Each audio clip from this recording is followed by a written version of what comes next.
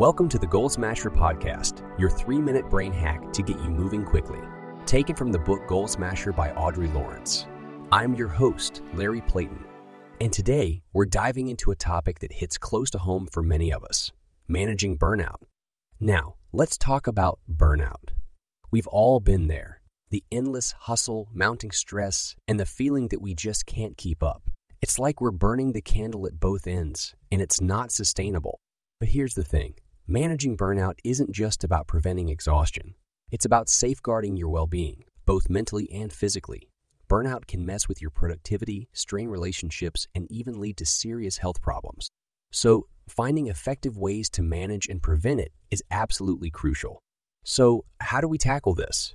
Well, the first step is to prioritize self-care. I know it might sound like a buzzword, but it's a game changer. It's all about taking regular breaks, getting enough sleep, eating well, and doing things that rejuvenate your mind and body. Trust me, self-care isn't a luxury. It's a necessity for maintaining balance and preventing burnout. Next up, setting boundaries. This one's tough, but it's essential. It means defining your work hours, resisting the urge to bring work home, and learning to say no when you need to. Setting boundaries protects your personal time and is a powerful tool for reducing burnout risk. Finally, seek support when you need it and don't be afraid to delegate tasks. You don't have to do it all on your own.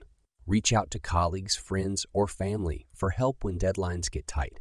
By sharing responsibilities, you can reduce stress and lighten your workload. To bring this to life, let me introduce you to Emily. She's a dedicated professional who was once on the fast track to burnout.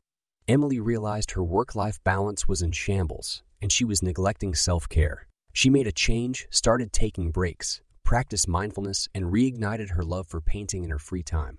That shift recharged her mind and body, giving her the energy to combat burnout. Emily also recognized the importance of setting boundaries.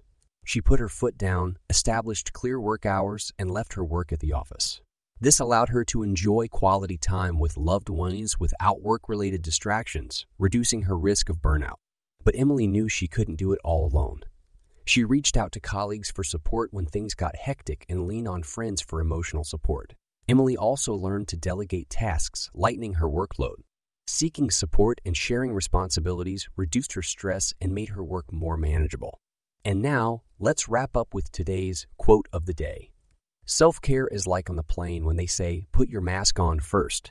Then you take care of those around you. Audrey Lawrence. Before we close, I invite you to join the Goal Smasher Nation and make your well-being a priority. Remember, managing burnout is a vital step toward achieving your goals while staying healthy and happy. Explore more resources at audreylawrence.org.